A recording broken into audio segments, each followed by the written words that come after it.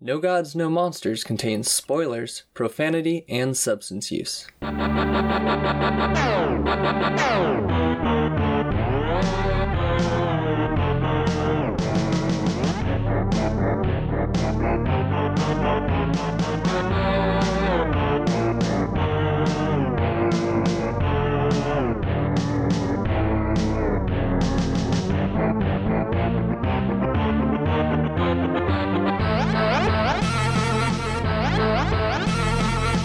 I watched the dub and I watched the English version, or like the subtitles, and the only character I noticed had the same name in both versions was Tarzan.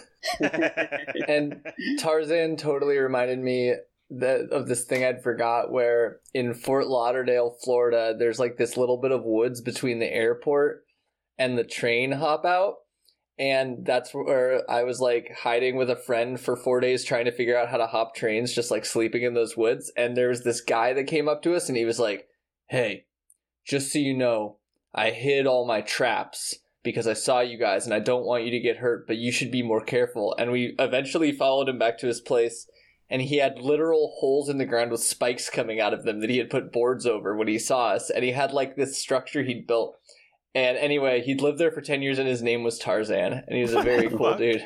Sounds like a sweet. And that's what this dude reminded me of. Did he ever catch anyone in the spikes?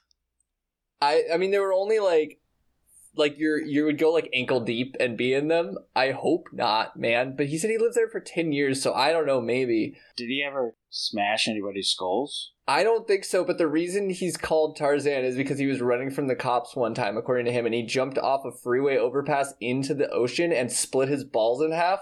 And on the way to the hospital, when the cops grabbed him, they called him Tarzan. What the hell? So he took the name. Was he living in the woods? He was living in this tiny patch of woods, like really small, between the airport and the train tracks, like less than an acre of woods. And the cops apparently were like fully aware of his big structure he'd built there. And I went on he like sent me on a side mission. I like borrowed a bike and got him beer. I don't remember. It was a long time ago, but he was a nice man. And I'll never forget that he covered his spike traps for me because I guess we gave off good enough vibes or something. That's good. Anyway, man, that's Tarzan. so crazy. I guess if I lived in the woods, I'd build little traps. I don't know. I just don't feel crafty enough. Giant spike trap doesn't sound like little traps. It wasn't giants. It was like you'd go ankle deep in it, and there were spikes like, I don't know, 6 inches. But to me, they're giant. They'd go through my foot. That sounds fucking giant to me. Yeah.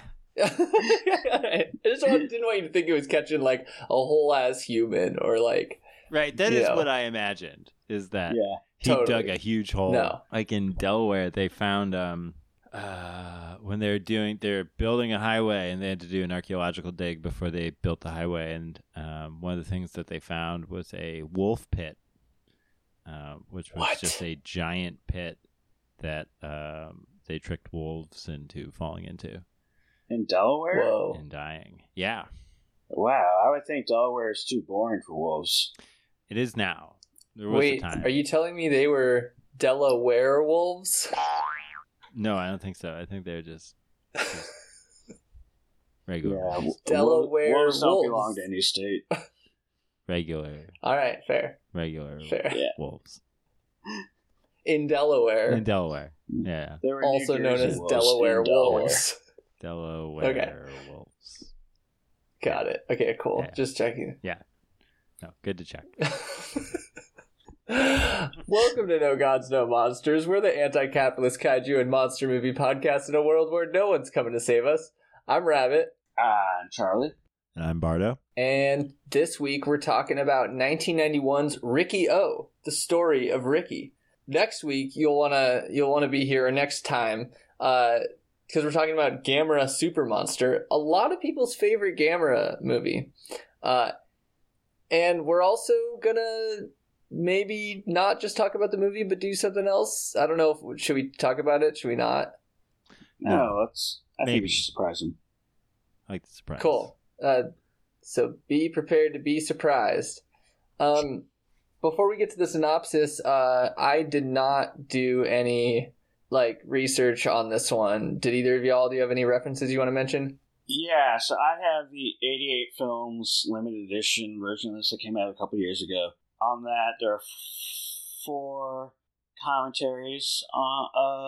The first one with Frank Jing, then one with Mike Leader and Arne Venema, and then one with Kim Newman and Sean Hogan, and then one with Audie Sorley and Chris Ling. I watched all 4 of those, and then there is a 37-minute interview with the lead actor, Fan Suong, or Louis Suong, as he's more known in the West, which I watched about half of. There's also a book of essays, which unfortunately I did not have time to get to. And then I also watched one of the 2 OVAs that came out for this movie. I started watching the second one, but then the subtitle file kept getting messed up, so I... What's an OVA? It's, I think it stands for Original Video Animation. It's like a straight-to-video anime. Oh, okay. Yeah, so there were 2... There was 2 45-minute OVAs that came out before this. The first one is the entire prison section, so that's the one I watched. So I covered the one that was the same as this movie. And then I spent around an hour going around the Riki-Oh manga Wikipedia, the Riki-Oh Wikia, and just kind of educating myself a little bit on the manga. Barta? Hell yeah. It was funny. It looked like you were looking off into the distance, dude. And that's exactly what I was gonna bring up. And just you have every single name of every single person on the commentary just in your head already, and I think that's really cool. The disc menu is on the screen right in front of me. I was like, it's gotta be. There's no prompter, so it's gotta be on his shelf. And I was like, this is way too many names for a DVD box. What's so going on? When I started, I looked up and realized that it's on the menu with all this listed. I didn't realize that because before it was playing through something that I had it on mute. I googled Riki-Oh analysis, and I didn't really find anything very good, and so I gave up. Nice, good work, Barto. I used my own. I read a couple things, and most of it was this is a movie mostly about gore, but also about prisons and capitalism and how they're bad. And I'm I figured that part out. And so I stopped. Yeah. I'm not going to cite any of those sources. I knew that already. I had that part before there were humans on the screen. Yeah. I watched the movie in the original. I mean, it seemed like it was dubbed in Chinese, but then with English audio. I don't really understand, but I watched the English subtitled one, and then I watched the English dubbed one, and that's it. I think with this release, they did an entire new translation for the subtitles, so that's why our Gang of Four was so off from each other. Okay. But I'm also curious about the dub track, because I've always heard that the dub track on the English dub is legendary. I think on the file I sent you of the movie, it's labeled something like... the greatest English track ever recorded or something like that. Something like that, yeah. It was good. It was way better than I thought it would be. There were definitely parts that I preferred the subtitles. I don't know, at least when they're in the graveyard, Riki-Oh's I want to use my superpowers to defend the poor. And in the dub, he says to defend the weak. And things like that, where it was just had different meanings. But yeah, the weirdest thing was the names. It was we went over some of them, but yeah, the only one with the same name was Tarzan. Everybody else went from having a totally different name to having a name like Alan or Oscar, high as Oscar. And it was just it just didn't fit. But it was good. It was a good dub. I'm glad I watched it dubbed. It made it easier to take notes because I wasn't having to wonder what I was missing. That makes sense. But Charlie, do you want to tell us what this is about? There is nothing in the world I'd rather do more other than party. Oh, we should say this is Charlie's pick. Charlie picked it. Charlie picked. This is my pick. Oh, yeah. And no, it's not my nose. Okay. Nailed it. In a post-apocalyptic society in the once distant future of 2001, prisons have done the absolutely unthinkable, most dystopian thing imaginable. They have privatized. So one of these privatized prisons in Hong Kong where we find Riki, a young hot piece of muscly martial artist ass who carries bullets in his body as souvenirs and regularly punches holes through the wicked. And this prison sure is full of the wicked. No, not the average inmate, but the prison's hierarchy, from the warden down to the inmates that are given special privileges and powers over the others. Riki punches through this hierarchy hole by hole, skull by skull, destroying the opium crop cultivated by the prison's slave labor in the process. Eventually, Riki faces the warden himself, a fucked up, perverted Hulk-ass weirdo, and after a grueling nail-biting duel of the ages, Riki tosses the warden and the entire concept of privatized prisons exactly where it belongs, in the fucking meat bin. The end. And what the three of us have unanimously agreed is objectively the greatest movie that this podcast has covered. It's Riki-Oh, the story of Riki, baby. Can we start with the name? What's going on with the name of this movie? Yeah. Is he Riki or Riki-Oh? What is the O? They're like, people won't know this is about Riki. We gotta add that to the set. Okay. Charlie, you picked it. What do you think of this movie? Yeah, so the reason why I picked this, I went to a screening of this, and it was at the time for me to announce my pick to you guys, and I thought, well, I just went and saw this, so I'll pick this one. But I've loved this movie since I've first seen it. I love this director, or at least the few movies I've seen by him. I think it's just an absolute fun blast of weirdness and just something that you can't get anywhere else. It's just a very unique, fun film that also has some politics in it, which really did not factor into me picking it, but I'm like, oh wow, it also kind of absolutely fits because it's all about privatized prison. A nuanced look at the phenomenon. Yes.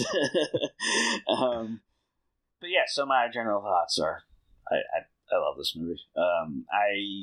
The director is kind of changing within the past. With time, it's been kind of changing, but he has kind of like a reputation as a bad director.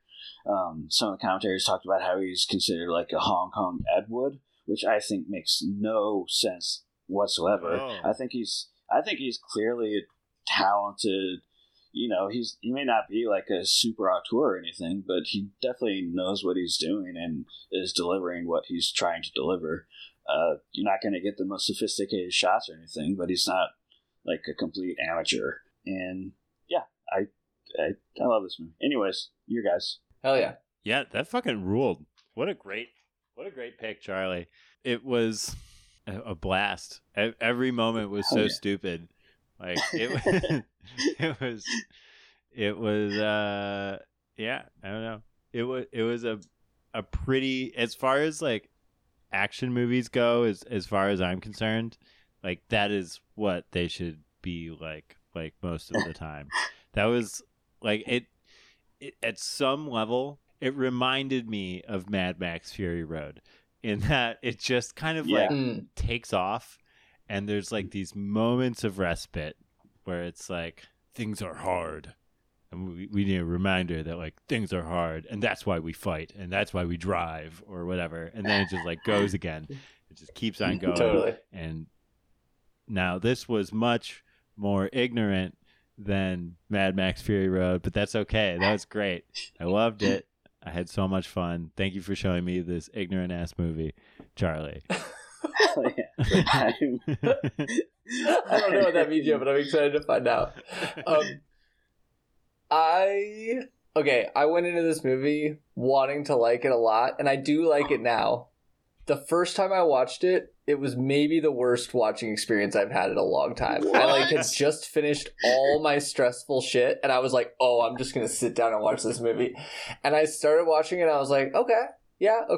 And then I thought I was done. Like, I was like, this is the final battle. This is awesome. and I looked and I was 36 minutes in, and I just got full of dread and horror, and I was like, what? And it was just like painstaking. It took me like 3 hours to get through it, and I was like, I think this was because of where I'm at right now. I don't think this is the movie. Like, Wait. Okay, I'm gonna like chill and watch this again. What was the final fight that you thought you... Him fighting the first... him fighting like the North Wing guy with the big cross. I thought that was the end of the movie. Oh. I was like, this has been awesome. Wow. This has been great. And then I was like, what? Are you kidding me? I'm not even a third of the way in. And I was losing my fucking mind. But I was like, I've had the most stressful 2 weeks ever. I think maybe that's playing a part. So I watched it again 2 days later and had a really great time. It's fucking sick. Kung fu movies aren't super my thing, but I loved the practical effects were so cool. I think maybe I wasn't like latching on to stuff enough the first time because it didn't feel like there was a story. I just was like, yeah, everyone sucks and he's gonna beat them all. I get it.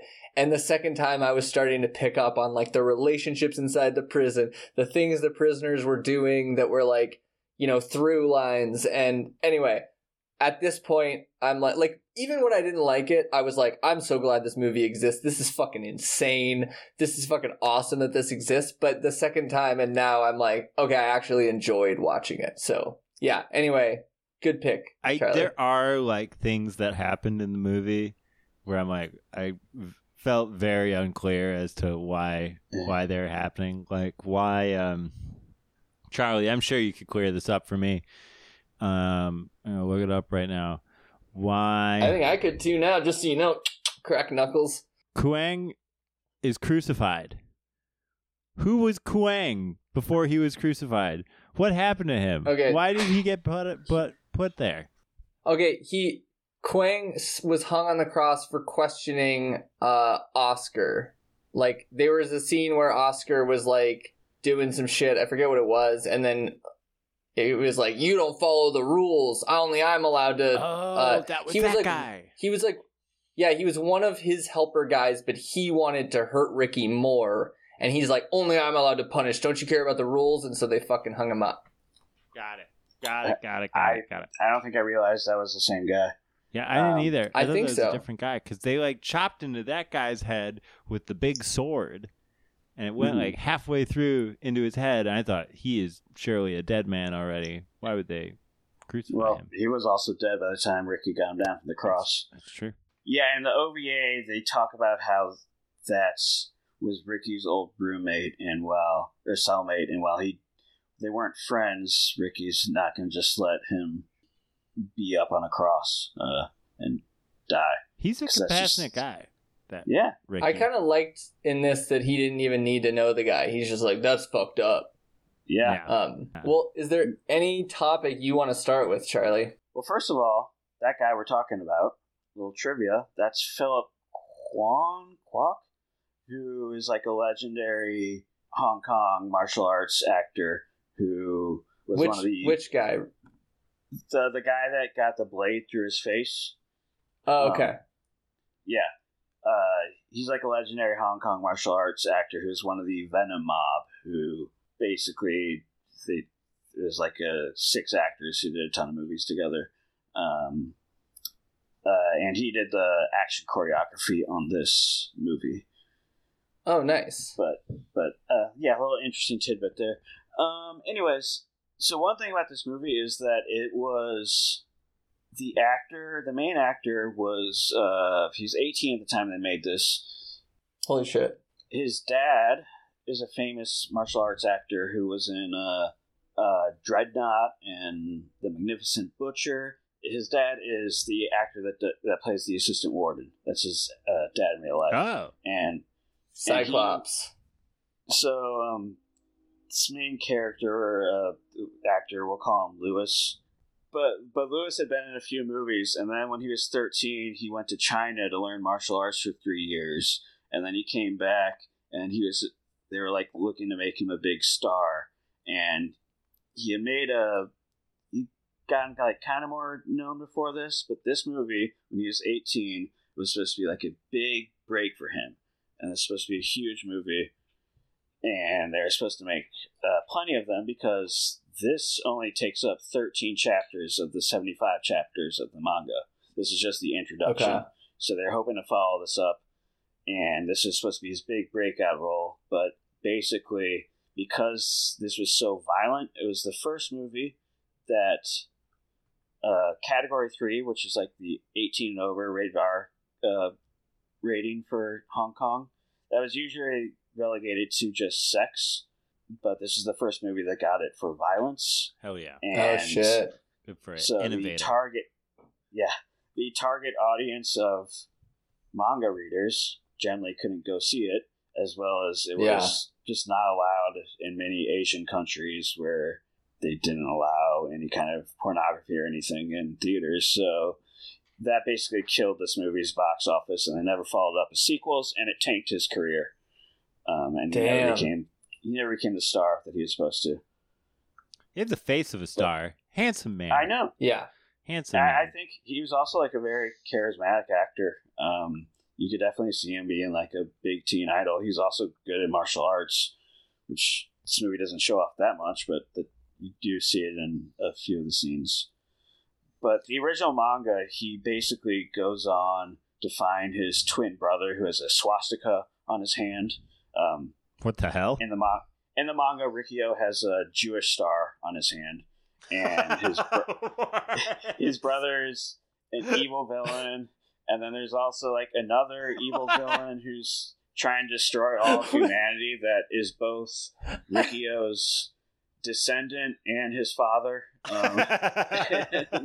That's especially intense. That's incredibly intense and on the nose, which does not surprise me. But in Japan is especially fucking intense. Like, oh my god.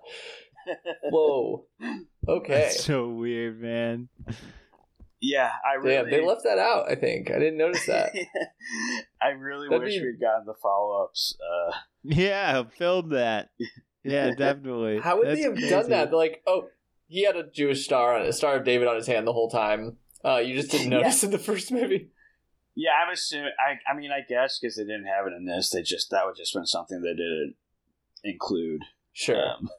But Wild. I guess in the manga, that's like where his power's supposed to come from, is his Jewish star on his hand.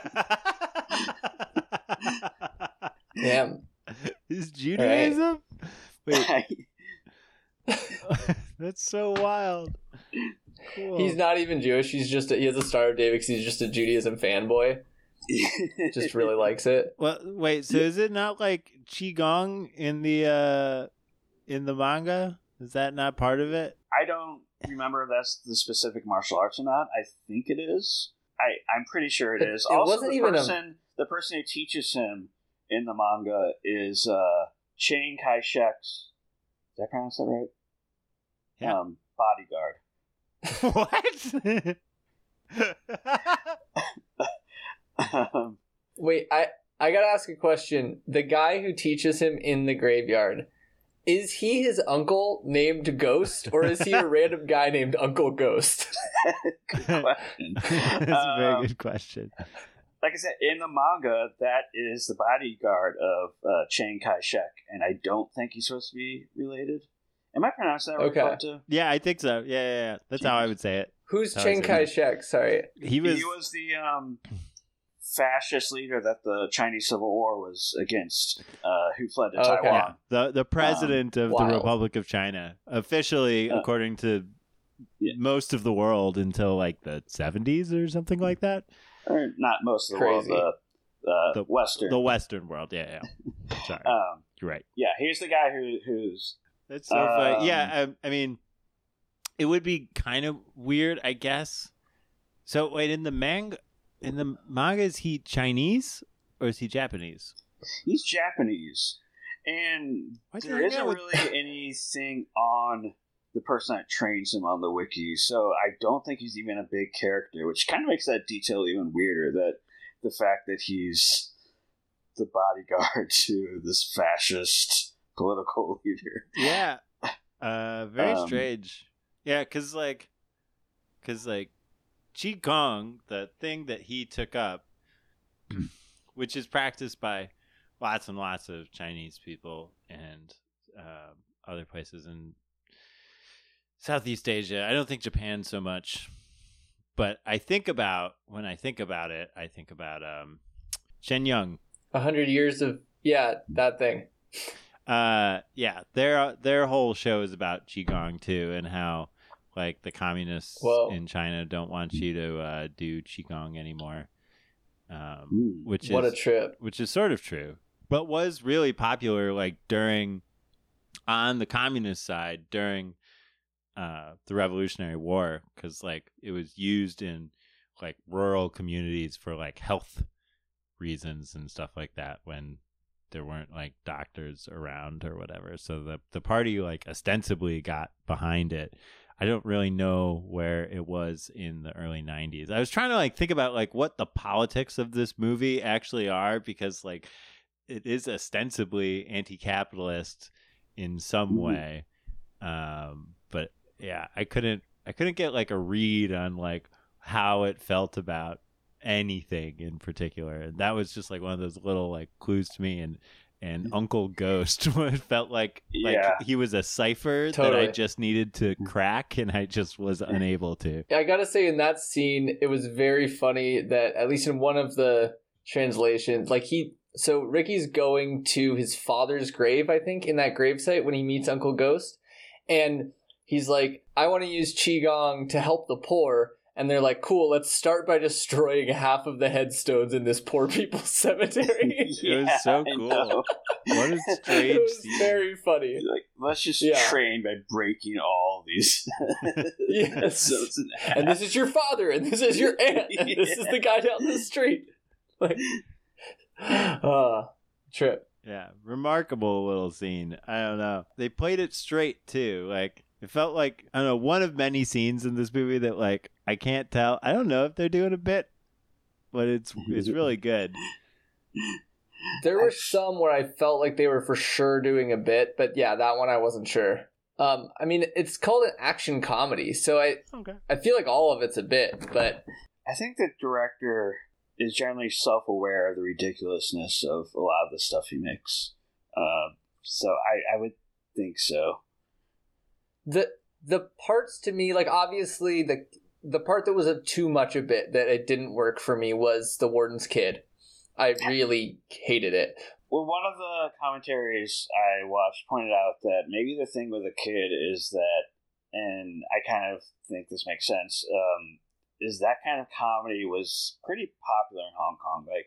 Like their slapstick was pretty big in Hong Kong. They have like lots of like Three Stooges types of things, and you'll be watching a movie like you watch The Untold Story.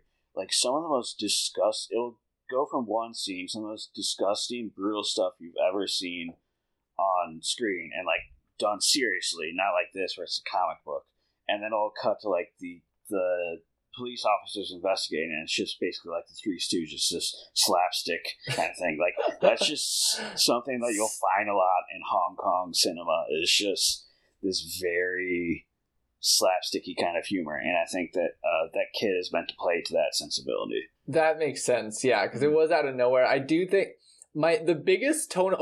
both the biggest tonal shift and the biggest laugh of the movie for me is the second flashback where it's showing the girlfriend and she's walking down the street and there's just like stereotypes of people doing drugs and drug dealers, and it's like they're injecting and you're seeing it, and they like kidnap her and you're like, what are they gonna do to her? And then she just screams and runs off a building and dies. Like that was by far, that's where I was like, okay, that was on purpose. That shit was so funny. Like, but also so weird because the movie feels very anti-drug in like almost a problematic way. Like I want to get into that, but like in a weird way. But then that was so was so stupid that I never knew where I was supposed to be, you know? Yeah. No. Yeah, I don't want to like victim blame for her fall, because they shouldn't have kidnapped that lady just for like witnessing drugs. Totally. Now again, I don't know what's going on in Hong Kong. Here's Bartos standing up in the meeting of all the people. They shouldn't have kidnapped that girl.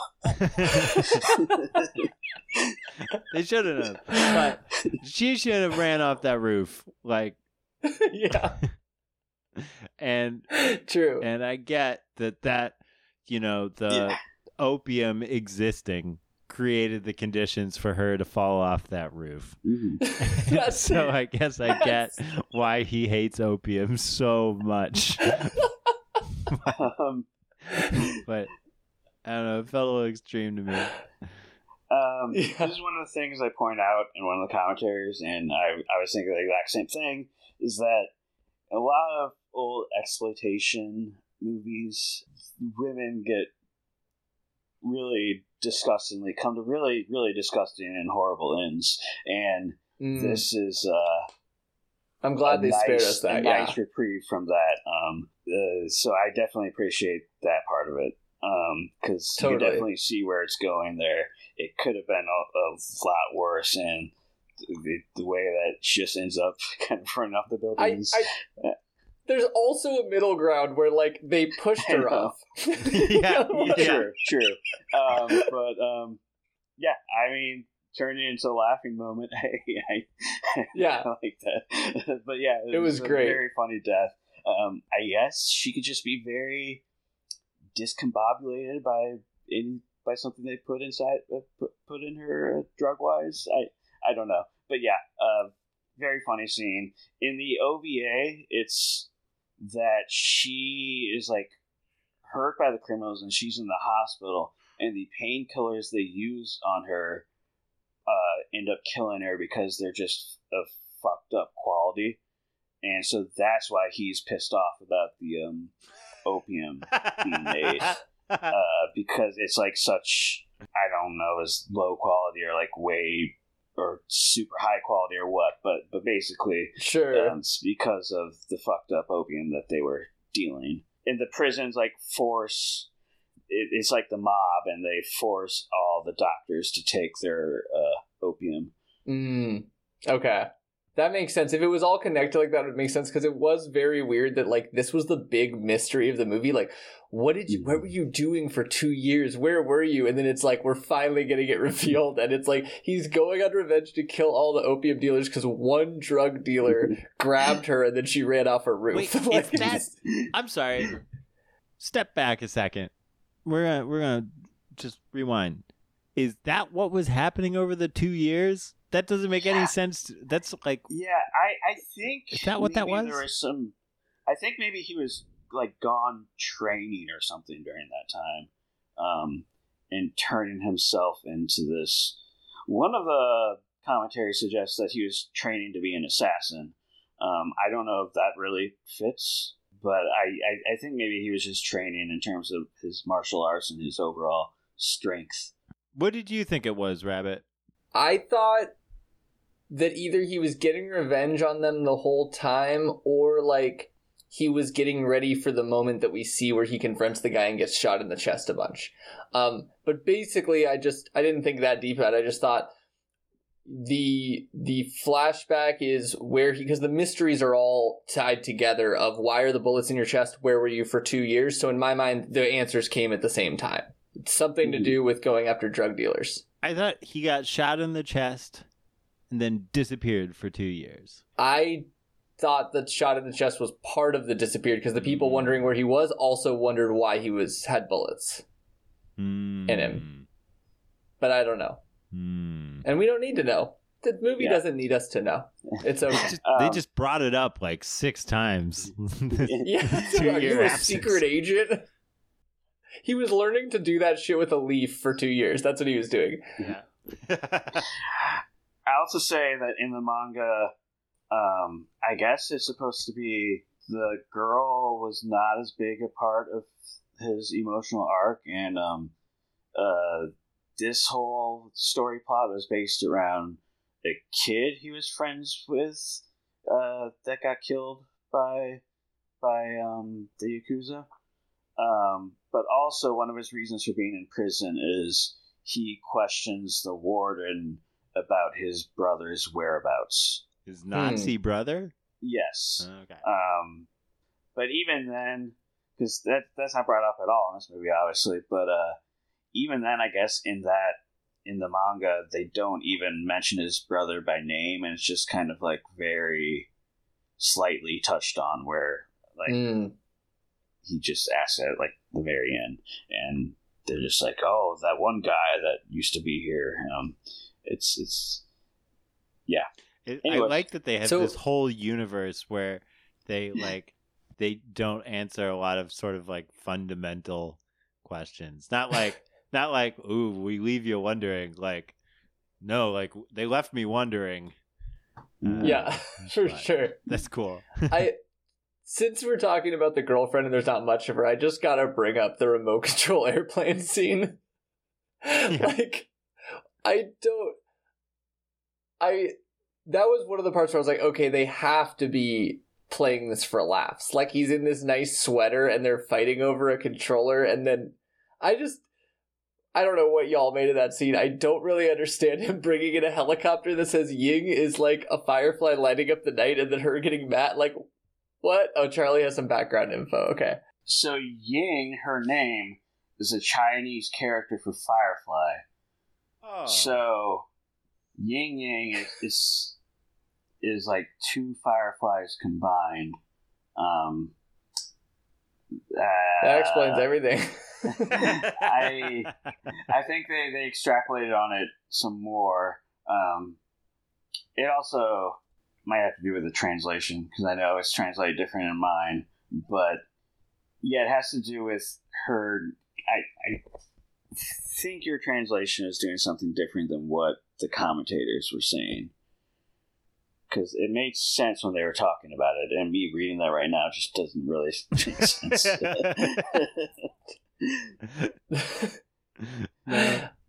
I don't know. I thought that scene was pretty cringe, but like on the edge between funny and cringe. It made me laugh. Like this, like extremely strong man in this like white sweater, playing with a like gently wrestling, like play fighting with his girlfriend was very funny.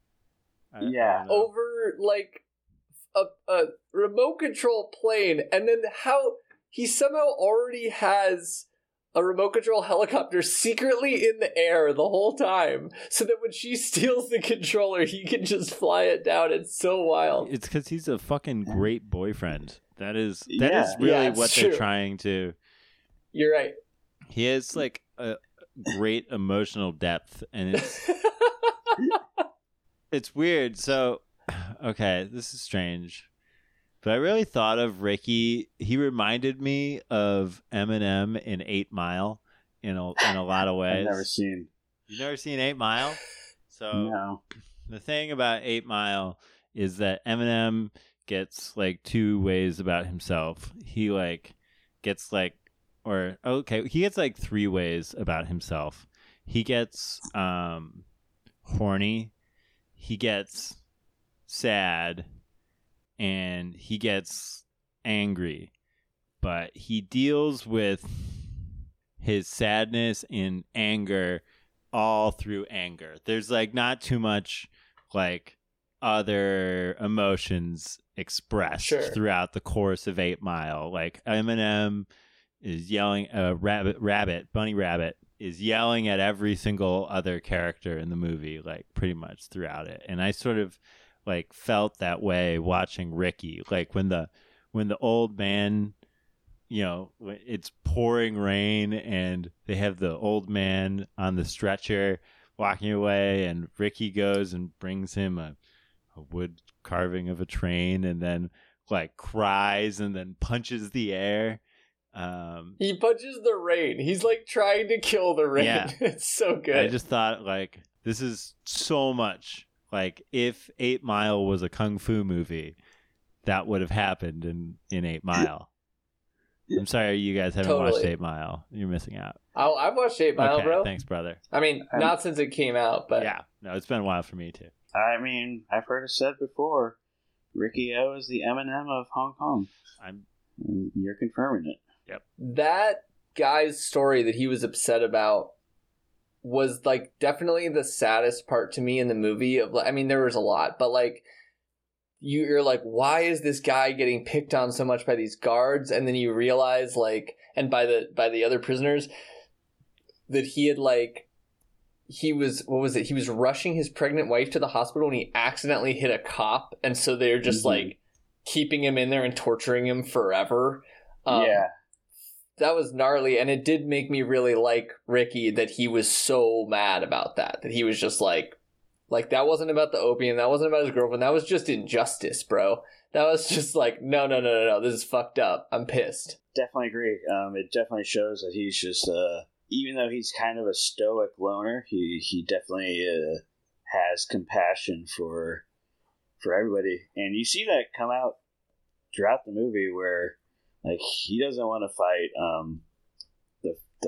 the North boss. He's kind of like, we don't have to do this. And then with Tarzan, like, he doesn't want to fight Tarzan. He tries to save Tarzan, even though Tarzan's been trying to kill him. And then he gets that picture of Tarzan and his mom. And he's like, look, these are people with families. Like, you can't just use them as, treat them like this. And then both the wardens. You can't use them and discard them like they're dirty rags, Yeah, I like that about him. Just consistently throughout, he just shows that he cares for all these other people. And I like how the movie, basically, the average prisoner is not shown as any kind of as bad people. Basically, they're just shown as people that have to be there, and the ones we do learn about, like, except for the really bad ones that are part of the hierarchy, I mean, it doesn't show them as villains, basically, which a lot of prison movies generally do. Yeah. So I want to dive into that, because I think it's interesting that like, I do think there's definitely this, like, the main prisoners are the people you want to escape, and you want them to stop having these people, like, torturing them and being so cruel to them and stuff. But I didn't know what to make of, like, when you first see the first inmates, it lists, like, their charges, and we only get 3 inmates, including Ricky. We get 1, 7 years for robbery and assault, another 5 years for stealing from his company, and then 10 years for manslaughter and assault. And I like, for such an over-the-top movie that's punching you in the face with like what they're meaning, I was like, I kind of wish they'd gone one way or the other. Like, all the prisoners are in there for fucking murder, or they're all in here because the government sucks and work sucks and they're just, like, innocent. And I wasn't sure what to, I don't know, maybe it's trying to be nuanced, but I was curious what y'all thought about that. I also don't know, because that seems also very weird, because it's introducing those 3 people. It's only 3 people it introduces like that, and we don't see those other 2 guys ever again. Yeah. So it seems to be in some way kind of like comical in that, and just introducing them like that, and then just being like, that's not at all like this. I don't know. It's just a very kind of absurd introduction. I had this like, we're doing like a Wes Anderson thing. Cool. But then it stopped doing it. Yeah, I don't know, because it had just talked about capitalism, and because both the people before Ricky got less time and both of them were for theft, I was like, okay, is this trying to talk about capitalism? Is this like, oh, when capitalism's this bad, people have to steal and then they get in prison for it? But it didn't really pick it up again, so I don't know. I have no idea. Yeah, I don't think so. Totally. I do want to ask y'all about the capitalism stuff, because it is really fucking confusing. Like, so we have this intro. By 2001 AD, I love that. Capitalistic countries have privatized all government organizations. Prisons, like car parks, have become franchise businesses. I love that it's just like a parking lot, you know? But I don't feel... Maybe there's something in the way the hierarchies work that we can talk about, but in general, I almost feel like that cheapened the strengths of the movie. I feel like this movie would have been anti-prison, but because of this, it was just anti-privatizing prison. And it just felt weird to me. Sure. It felt like a little like, see what happens when capitalism comes in? We just need our regular good prisons back. I don't know. What did y'all think? Well, they even did... in that bit where the warden was like explaining that wardens usually are best at kung fu in the prison. He specifically points out in private prisons, like this is not a problem in state-run prisons. It's all good. Wardens don't know kung fu, and if they do know kung fu, they're probably not the best. And maybe our view of this is so tainted because we live in America where this is more like what the prisons are like than maybe the prisons people were dealing with. Because you do hard labor in our prisons. We are using prisoners as a cheap labor source. The wardens do know kung fu. I'm just kidding, but maybe. It felt like they were trying to say this is what'll happen, and we're like, yeah, this is what's happening in prisons, except not as cartoonish. I don't know. It was weird to me. There's a funny part in one of the commentaries where I'm pretty sure the guy's British, Frank Jen, and the way that the prisoners just seem to kind of be able free to roam around the prison wherever they are. The commentator is commentating on that. He's like, maybe that's one of the benefits of privatized prisons, that they can just walk around like that, walk around like this. I'm like, I guess they don't have privatized prisons in England because I'm pretty sure, I'm not an expert on prisons, but I'm pretty sure it's not like that. But that's an ironic thing about the movie, right? Is in some ways these prisoners have it better than our literal prisoners right now, and that they can at least walk around. That's trippy.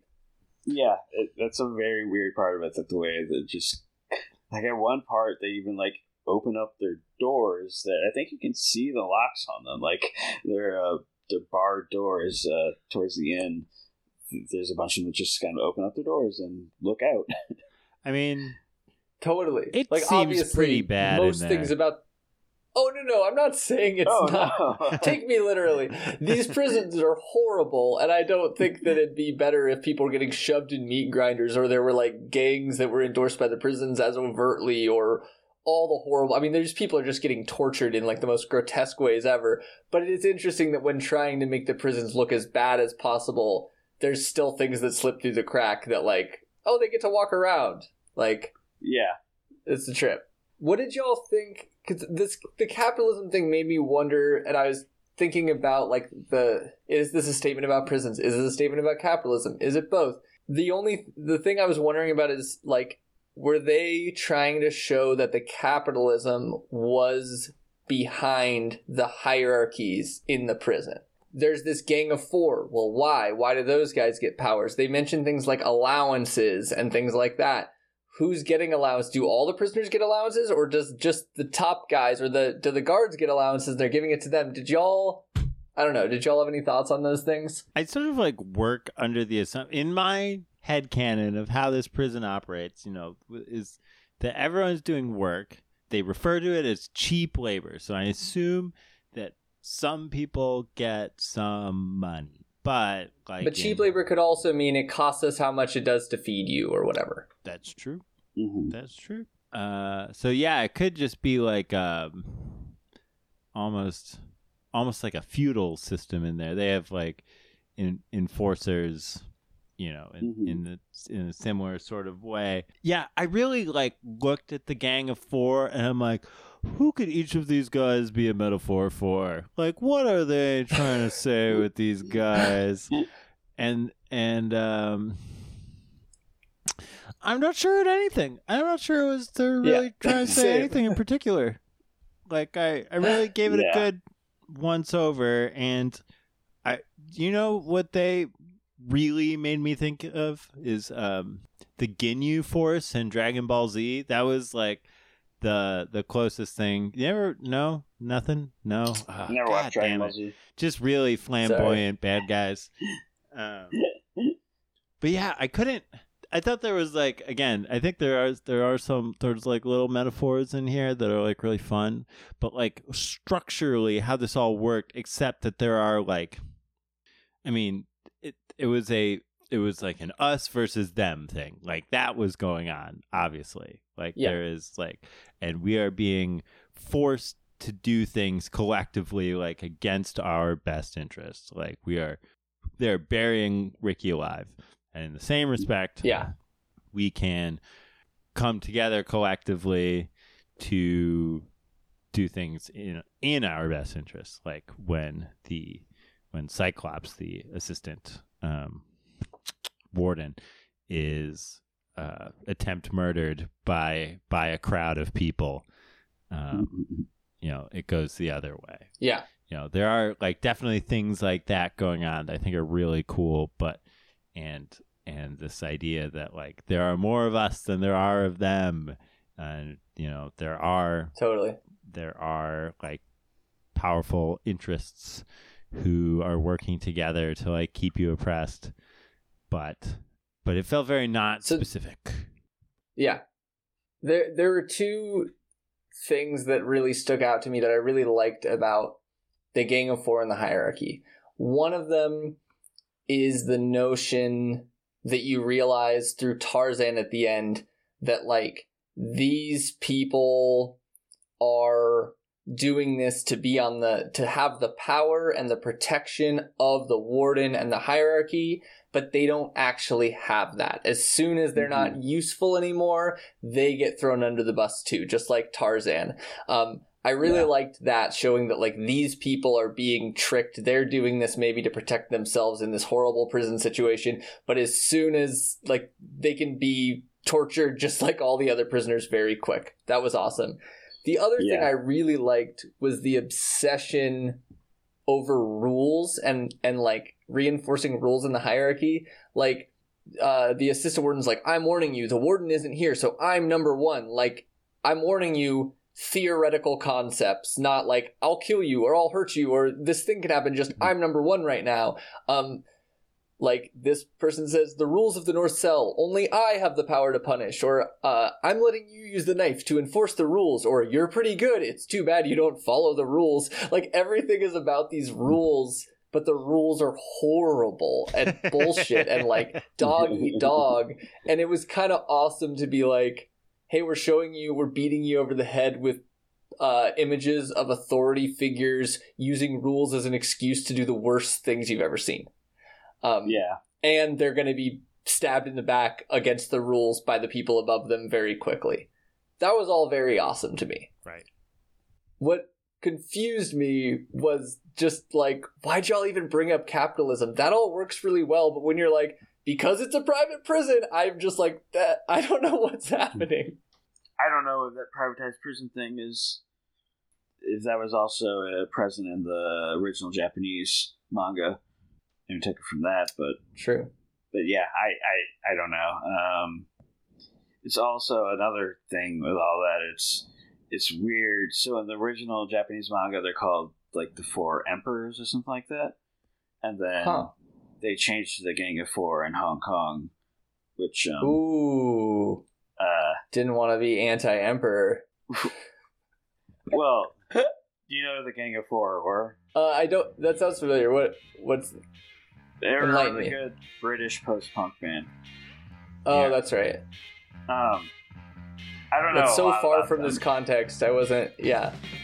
I don't know a lot about them, but the Gang of Four were like after Mao's death. I think they like took over power in China. One of them, I think, was Mao's wife. And then they were eventually executed, I believe. Interesting. Yeah, so it seems like there would be weight to naming them the Gang of Four, but I don't really, right? And maybe it's because I don't know a lot about Chinese history, but I can't really see anything like that's actually in there. Yeah, it is just interesting living in a like 2023 where there's hella private prisons with Geo Group and a bunch of other groups buying prisons, and when someone goes to prison, it's not my experience that they're like, oh boy, I really hope I don't go to one of the private ones. Like they're all horrible. I'm not saying private prisons aren't worse. I bet some are a lot worse, but it's not this huge distinction where those are terrible and the other ones are way better. And you really hope, so it's just a weird. It seems so political at first, and then it's just like the normal terrible human beings in these situations are terrible to each other and power is bad. That makes sense to me outside of the I don't know. It's just confusing. I don't know. It's all really had a lot of thought put into it. I feel Totally. Like it didn't. The politics to me are fully centered around like the capacity of like human beings to like love and care about each other and like fight together and things like that. And I think that's awesome. You know, like they kept saying when Riki was and I don't know if I agree with this necessarily, but like when Riki was buried underground breathing out of the pipe or whatever. Yeah. You know, there was all like several people were being like, oh, he's going to die and it's going to be because of us. Yeah. And, you know, again, like, I don't know if I like necessarily like think that is the correct way to like move about the world. Be like, bad thing happened, like I or we are failures because there are so many things working against us, you know, that doesn't make us failures if we don't do it every time. But whatever the case. I mean, I think it's good to be nuanced, right? To like, it is good that they're recognizing that they can have an effect in this situation. It's just maybe not good if they internalize all the guilt of it because they are part of this fucked up. They're oppressed in this structure. I 1000% agree. Like, I think their hearts are in the right place. Like, the film's heart is in the right place. When it's like making that point. I just totally don't necessarily agree with it, but then it does still do the weird thing where it like has kind of a lot of build up, it felt to me, about like the ability of like people coming together and things of that nature, and then Riki being like, no, get out of here, I got this by myself, was kind of like a weird I mean, I liked that before that. I wish there was a little more. Like, I wish the prisoners did the last part by themselves. That would have been my ideal ending. But I do think it's great that, like, at a certain point, once he's done a certain amount, they, like you mentioned, are dismembering Cyclops. And then the prison guards are attacking, saying, get back to your cells. And that, without Riki saying anything, they attack the cops. Right. That was awesome. And I do think the movie was trying to tell us that was great, that people should stand up for themselves. But yeah, it was a little muddied with trying to also make Riki the hero and like wanting nobody to be violent and stuff. Oh, I was just going to say, it's hard to make a film where a crowd is the hero. I don't think it was necessarily as much as him needing to be the hero in some instances. Like early on, I think it's also because it's... these people are superhumans and they just exploded one of your guys' heads and true, and they're just like, they have the power to kill you. And I guess that kind of undervalues the concept of, you know, we got the numbers so we're more powerful. But I do think it's also acknowledging that these people have superhuman strength and abilities and you're normal people, so just hold up and let me try to do my thing because I'm superhuman like them. Yeah. I mean, again, he's a compassionate guy, and it's I'm glad he didn't just let them all die from bullets that make your face big. But well, let's discuss that ending though, because it is a little, I agree with you, Charlie, but there's also another layer where like once the superhumans are gone, the prisoners are just attacking the police/guards. And Riki tells them all to stop. And he busts down the wall, which is so cool. And he says, you are all free now. And are they all free now? Is that how private prisons work? you leave and you're free? Like, I don't know. It was a little like, it was beautiful and it was awesome. But like also, why are you stopping them from killing the guards? Maybe you don't want them to get killed. I get it. But maybe they really want to kill those guards. Well, I mean, maybe... the guards didn't know the fucking warden was killed. Now all of a sudden he's throwing the warden's head around. Maybe they'll get some sense to them. How would they know that's the warden's head, by the way? It looks nothing like his head they've ever seen. Same thought. You know your warden's a fucking monster? Yeah. But also, though, because you mentioned how, like, you know, even if they do leave, are they really free?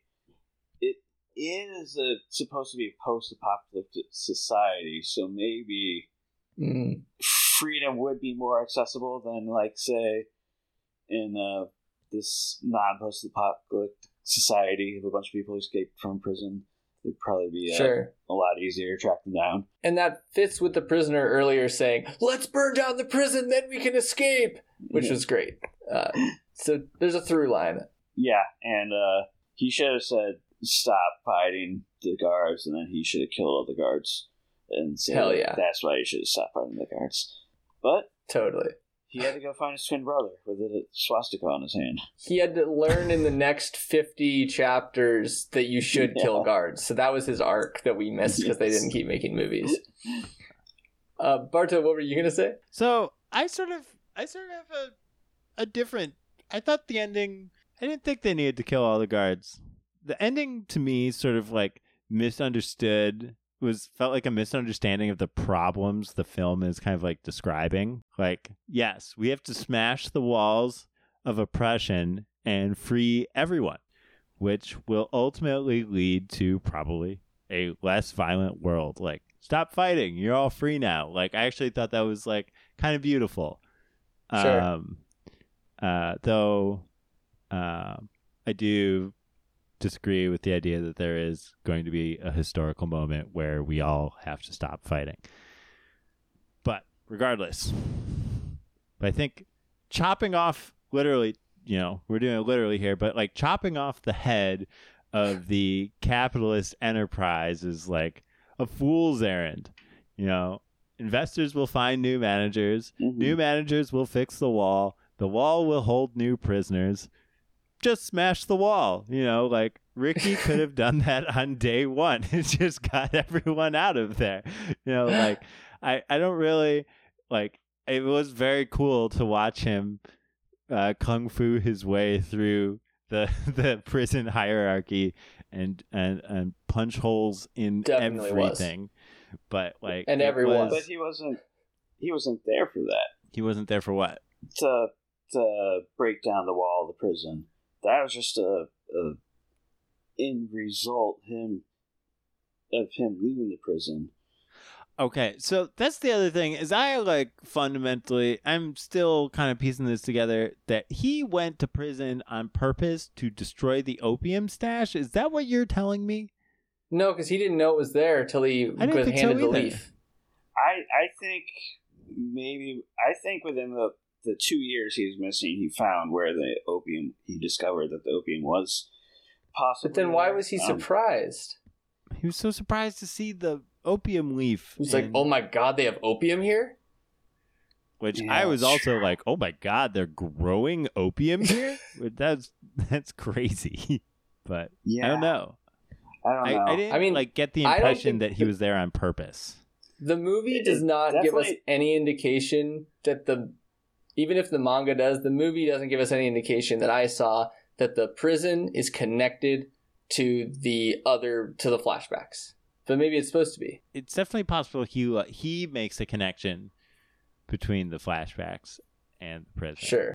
It's like this is all part of the same. But it's okay for the hero to realize, oh, I should just break the wall later and not know what he should do the whole time, right? Like that's how movies work. Yeah. My main issue with the end wasn't the decision. It was that he was still trying to make decisions for them. Just a hero complex thing. Like I just kind of wished that it was like, why are you telling them to stop fighting? You can give them options, but like they know just as well as you do what they should do. But you're the only one who can break down the wall, which is sick and was so sick. And that effect was so sick. Like that was the best wall breaking prison effect I've ever seen. Yeah, you're right. It is weird how he seemed surprised about the opium. But I feel like there has to be a reason for him being in there. Otherwise, he wouldn't have let himself get caught and feel like he knew he'd be able to break out. Maybe it's that he just knew that there was some kind of connection between the prison and the opium, and not necessarily that the opium was being grown on the premises itself. He knew that the warden had connections to the drug trade and the triads, I guess would be. I feel like you're just reading into, like, the film doesn't indicate at any place that he has this knowledge. except that he's very cool and wouldn't fuck up and just like go to prison. Like that's the like, but it doesn't say that. It like, I understand how that could be implied by just how cool he is and how tough he is and how unlikely it is that my man would end up in jail. But I know that the film doesn't spell it out like that, but because there's a lot of things. If he's that powerful, he could have knocked all those heads out right away. But there's a ton of times where he's just being a prisoner, sitting playing his flute. Yeah, being a prisoner. Those guards take him into isolation after he kills Mad Dragon and the other guy. I don't know. We read things in the movies all the time. Us? No. Never. No.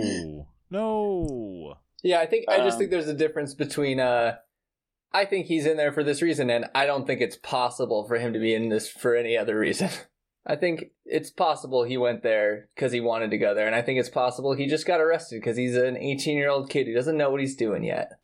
Yeah, and all he has is an uncle ghost to show him the way. And he's like, are you my uncle? Or is that your name? Are you my uncle? Or is that your name? Uncle Ghost is such a fucking dope name. Like, it's one of those, it's been floating in my head all day. Just like Uncle Ghost. The ghost of Uncle Past. I mean, you're right, but I'm also using my knowledge of the OVA and the manga to also read into it. Is that what he goes there for? Is because it's connected to the opiate stuff? I'm pretty sure in the OVA, it's like a big thing where where it's connected to. He knows that the warden is selling this opium to the doctors and strong-arming them into it. And then I'm not as sure about the manga itself, but I know he also questions about his brother, so that was another reason. Because one of the things I really liked in the movie, and if this is true, it totally wipes it out, but I liked that one of the tactics the prison used is they tried to offer Ricky the North spot in the Gang of Four, and he wasn't interested at all. And when I was watching that, he was just a prisoner there, and it was cool that he wasn't seduced by this power. You know what I mean? Agreed. I also liked that the Gang of Four, even when they have power, even before they've been Tarzan gets betrayed by them, they're like, we don't care, fuck you now that you're broken. I like that even before that, the prison shows that they don't give a shit about them. The zero alarm goes off and the Gang of Four is terrified and there's machine guns shooting at them too. And I was just it's showing how stupid these fucking people are. And it's obviously a huge exaggeration, but there's people in prison who are snitches or do all this stuff for rewards they're not going to get, and so that was great. I mean, we saw that one snitch, the bald guy that we introduced to in one of the first scenes. He's a snitch all throughout, but we never really see him get much besides the people in power are kind of nice to him and let him be a lackey, but then everyone around him fucking hates him. Totally. I thought about when what they call it, the zero alarm, right? Is that yeah. I thought about kind of how owners are of businesses and things like that are still beholden to investors or whatever, and they could just pull the plug at any moment and everything the owner has is gone. There's just chains of dependency and power up and down, and there's no and they specifically call this in that opening text by 2001 AD, they say it's a franchise business. So this is a microcosm of this, if you have a fucking KFC franchise, it's yours, but KFC can take it away anytime they want. They have control over your life. Each of the Gang of Four owns a franchise that's a quarter of the prison, but they don't own shit, Yeah, I mean, the assistant warden's cheering the battle on. He's like, oh, shit, look at that. Oh, wow. And then as soon as the guys die, he's like, do you want to be the next Gang of Four member? Do you want to be the next Gang of Four member? Totally. It's very comical how much they're upfront about how they do not give a shit. But these people are just willing for that little bit of that power that they can have for however long. They'll do Totally fucking anything and bow down to them. Also, since we were talking about the snitch, I just got to say it's super sick that Ricky punched his head in half and you saw his brain slosh around. Yeah, it was wild. Did they call snitching grassing? Yeah. Grassing and finching. Cool. Yeah, I'm like, that sounds like a word for snitching, but I don't know. But what a cool term. I had written down like grassing, and I was writing every line to try to figure out what it meant for the first half of the movie. It was very confusing at first. Apparently that shot of him getting his head punched and then you see his brain, apparently that and the dog getting kicked in half got this film banned in lots of Scandinavian countries. The brain, because it was pig brain, but I guess they have rules in a lot of those countries where if you can't specifically like show exactly where animal parts are from, that they won't play your movie or something like that. Whoa. Because they have like such strict laws about like animal deaths in movies, I guess. Interesting. That just has to be very, very transparent and clear of if there's any animal parts, like exactly where those animal parts are from. Something like wild. Something like that. So it was banned in lots of Scandinavian countries because of that shot. So, and I think the dog getting kicked in half just because, they're just very serious about harm to animals, even if it's obviously fake. Like that shot was. Totally. It was fucked up that they like introduced that dog in one shot, and then the next shot it died. Like that was, I was like, oh, cool dog, and then like immediately my heart just like dropped into my stomach, and because I knew what was going to happen to that little dog. Well, yeah, nothing cute survives. No. In lots of Hong Kong cinema, you have like real animal deaths, usually chickens. But yeah, the steaks sometimes. But real animal deaths is not uncommon in Hong Kong cinema, so I at least appreciate that dog was obviously fake. Yes. Yeah. That was definitely not a real dog. And that makes more sense why they have laws about like where the animal parts are from in some places, if that was like a big thing. Do you think that any countries had laws about knowing where all of those VHS porn videos were from? Oh my goodness. Well, I think I think it's also supposed to be Japanese porn because I guess shooting porn in Hong Kong was illegal, which is like why Category 3, which I mentioned earlier, was usually designated towards sex stuff that is like really kind of softcore and no actual penetration. It was interesting that they made, like, there were so many bad guys in this movie, but they went so much farther with the assistant warden than anyone else. Mm-hmm. Like, he's disfigured, he's eating a bloody steak in this giant fancy feast, he has, like, an actually bloody steak, he has, like, a huge porn collection. Like, it was like they spent half the budget making you hate this guy before he even talked. It was a trip. He has a fake eye that has mints inside of it. Yeah, that was, but it's actually glass shards, right? Or was that separate? No, the glass shards were in the knife holster. Okay. Yeah. Yeah. But yeah, and I love just how that was the main actor's dad. So it kind of adds like a funny context of them punching themselves, Ricky hitting his other eye out, him shoveling the dirt on Ricky.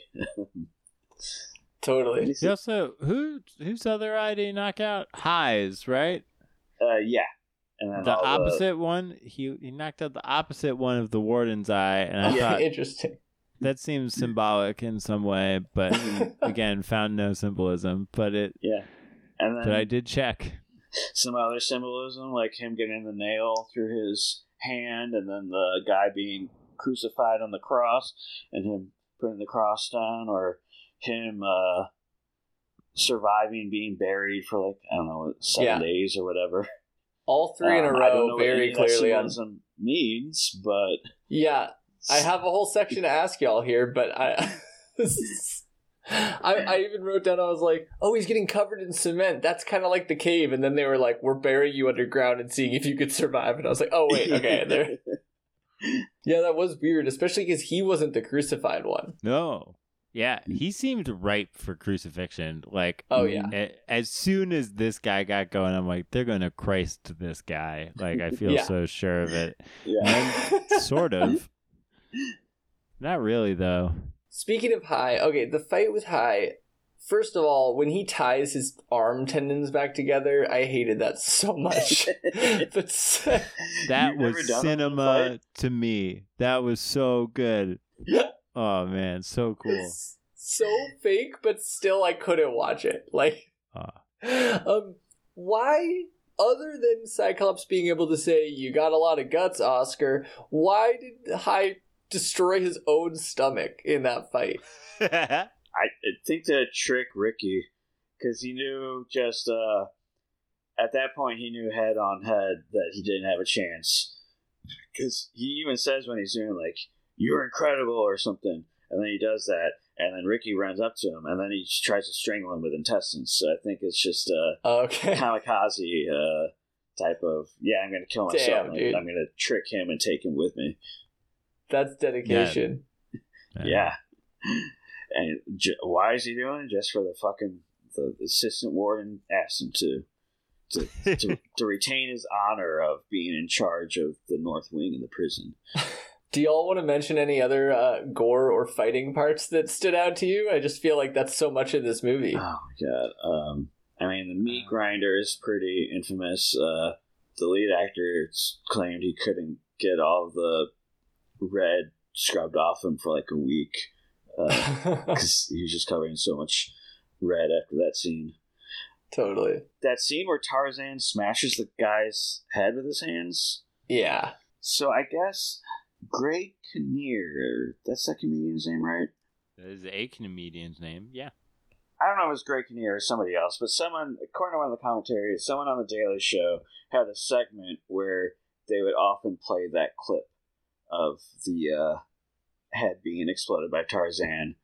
And then he left The Daily Show and got a show on CBS or something. And that clip was too violent for him to play. So instead he played the clip of the assistant warden getting shot with the gun and blowing up, which I guess was considered less violent than the head exploding. That felt so much more violent, but... Yeah, no, I kind of agree with you. That was a great effect, first of all. That was like one of my favorite effects in this movie. It was so good. It had like a how did they do this quality. Yes. Mm-hmm. Well, the effects in general, just some of them are kind of lower quality, or you could tell that they were very fake. You could tell it was like a dummy or something.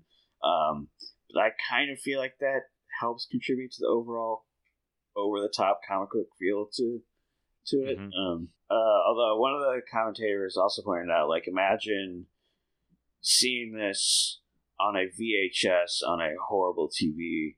Like, the effects look a lot more real back when people used to watch this in the 80s and 90s. Because this was, like, insanely huge in the U.S. as a rental film. Gotcha. This is, like, one of the biggest Hong Kong films in terms of people renting it. Hell yeah. Also Tarzan, but I really liked when they're punching at the same time and Ricky's hand hits his and his hand just turns to meat. Like Tarzan's hand just disintegrates into fucking meat. It's so good. Yeah. That rules. That was one of my favorite just scenes of gore in general was those guys fighting and him punching several holes in Tarzan. Is just like, and it was funny to like watch this guy punch holes through someone covered in blood, going up to the bars of the cell he's in and screaming, "We're human beings!" When like he just like seems so far from a human being in that. Yeah, totally. I also love that. Funny. I also love that scene how Tarzan, you think he's dead, and then all of a sudden he's like holding the ceiling up, like his neck is just completely like broken in half. Yes, That's how he's holding the ceiling up. It's just like that point between his neck and his shoulder, and there's blood pouring from him. That's the angle I sleep every night with. I have like a ton of pillows, and that's how I sleep every night. Oh my god. That scene was so great because it was all the things y'all said, but also like there was an emotional like resonance. It was like one of the only scenes where like the bad guy changed and like was like realizing what was happening, and then Ricky was trying to help him, and there was like then all of a sudden you wanted him to save Tarzan. Like that was an awesome scene. Yeah, I guess in the manga they play up their friendship a lot more, which they didn't have as much room to do in the 90-minute movie. But I still think they kind of effectively conveyed that kind of emotional thing of them kind of, finding common ground with each other. Yes, Ricky totally. Just like felt the compassion that, or I'm sorry, Tarzan just felt the compassion that Ricky has for the world, and that just rubbed off on him. And totally, I think that's beautiful. And so did I, to be totally frank. Hell yeah! I really like the X-ray head punch kill. Yes, that was that. That's reference to the Street Fighter, which is a Sonny Chiba movie from the 70s, Japanese exploitation movie. Yeah, there's a famous shot where he punches somebody and it cuts an X-ray shot from punching him. Hell yeah. Well, I'm ready to get to awards when y'all are, but I'm also here for if y'all have other things first. I think we got to like most of my notes. What else do I have? Oh, I just thought, my one other, well, I have a couple other notes, but the one that really matters is after Ricky was buried for a week, and then he's still alive, and then they put him in a prison cell, and a guy comes up and brings him a plate of rice and tells him that he's their only hope. Yeah. I thought that was what an incredible amount of pressure to put on someone who's just come out of a hole. Here's some rice. Is this enough to save us with? Enough energy? And a plate under the rice that says "Don't give up" was like so cute and funny. Yeah. And I loved that scene. It was great, but I just like, there are like weeks at work where I'm like more stressed than others. Yeah. And sometimes someone like needs my help for something. Yeah. And it's just one more thing. And I felt, like, again, I'm a lot like Ricky in a lot of ways. And this is one of those ways that he reminded me of both of you, actually. Yeah. I'm like Ricky and Eminem. And we're all like each other. Yeah. You do spit some mad rhymes. Thank you. I don't know. I have a few kind of trivia things. Should I let them out now? Now or never. Well, first of all, I love it how the warden's son does the Ultraman pose. I didn't notice that. Yeah, at the time when they're like digging up Ricky, to see if he's still alive, like the warden or someone says like he'd have to be a Superman, although I assume maybe it was more close to Ultraman. And then the warden's son does the kind of, I don't remember how it goes, but it's the exact Ultraman pose. Really? Oh man, Yep. I did not pick up on that. I'm surprised. Wild. The illustrator of the original manga was repulsed by the gore and violence in this movie, and he felt nauseated when he watched it. Amazing. That's a plus for sure if you can repulse the guy who inspired you. According to Louis Fahn, played the lead actor who played Ricky, his contract stated that blood must be splattered every 10 minutes. His muscles need to be shown every 5 minutes. He needs to be half naked every 30 minutes. Oh my god. He needs to penetrate 3 bad guys' bodies within the first hour, and he must get hurt every 10 minutes. What? He also said that when he signed the contract to do the movie, he had no idea what it was, and then he went and read the manga, and he was like, "Oh, this is violent-ish. This is insanely violent." So he signed up for this without realizing how violent it was going to be. But in his contract, he said I have to punch through 3 people in an hour. That's a good point. Maybe he just signed the contract without reading it. So when I always thought, after the first time I saw it, that this would be like the greatest video game. It just seems like perfectly made to be a video game. And according to the commentaries, I am correct.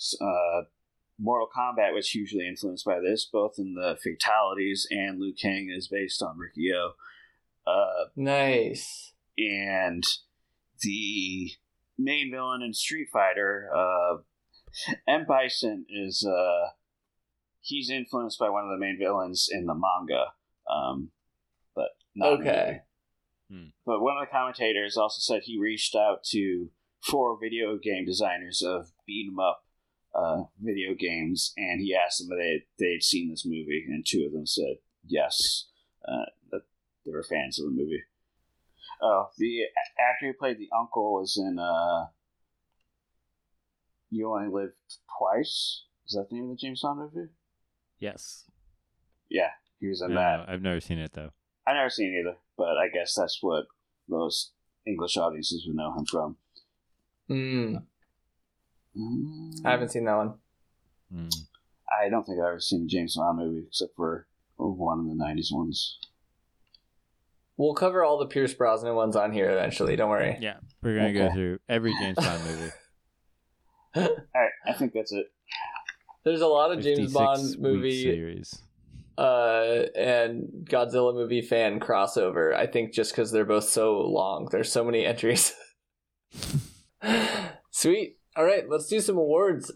Favorite shots? Yeah, I'm just going to go with that ending sequence of him throwing the head, then running up to the wall and punching it a few times. And then it breaking down. That's just such a cool little sequence right there. Hell yeah. I'm going to jump in just because punching the prison wall was my top one. That was so great, too. But I also got to say, the energy coming off his body in the cemetery, sick. Yeah, I like that too. A couple of the commentaries remarked how like that's like, oh, look at these low quality special effects. Like, I don't know, maybe they are, but I think it looks awesome. It slapped. So, it didn't stand out to me. It just looked fucking sick, and it worked perfectly. Yeah. I mean, it didn't stand out as like a lower quality. I don't know. It was great. Yeah, I agree. It maybe not visually the best, but I just have to give it to punching through the cop's riot shield and into and through the cop's stomach. Great move. Such a good move. And then when he was lying against the wall and the fucking greenhouse was on fire, and one of the Gang of Four standing next to him, that was sick. I had 2, and it was him spitting a bunch of razor blades at the warden from his mouth. That whole, like, his face looked so crazy with a bunch of razor blades sticking out of it. And then the other one was just like, I think like a visual gag. It really made me laugh when the guy without a tongue is trying to learn how to play the flute leaf. And when he gets up in frustration and like 20 leaves come flying off of his lap, it really made me laugh. Like, he just had like a huge pile of leaves on his lap that maybe this one will work. Maybe this one will work. Maybe this one. It's just awesome. It was just a funny gag to me. One other shot. The fight with Hell. I forgot what her name was for you. Rogan. Okay. I like the visual effects they did to make it show that she had a different, a weird, esoteric version of Kung Fu. That were kind of like the camera effects that blurred her motion, and that was super cool. That was one of the more interesting like powers for sure. Mm-hmm.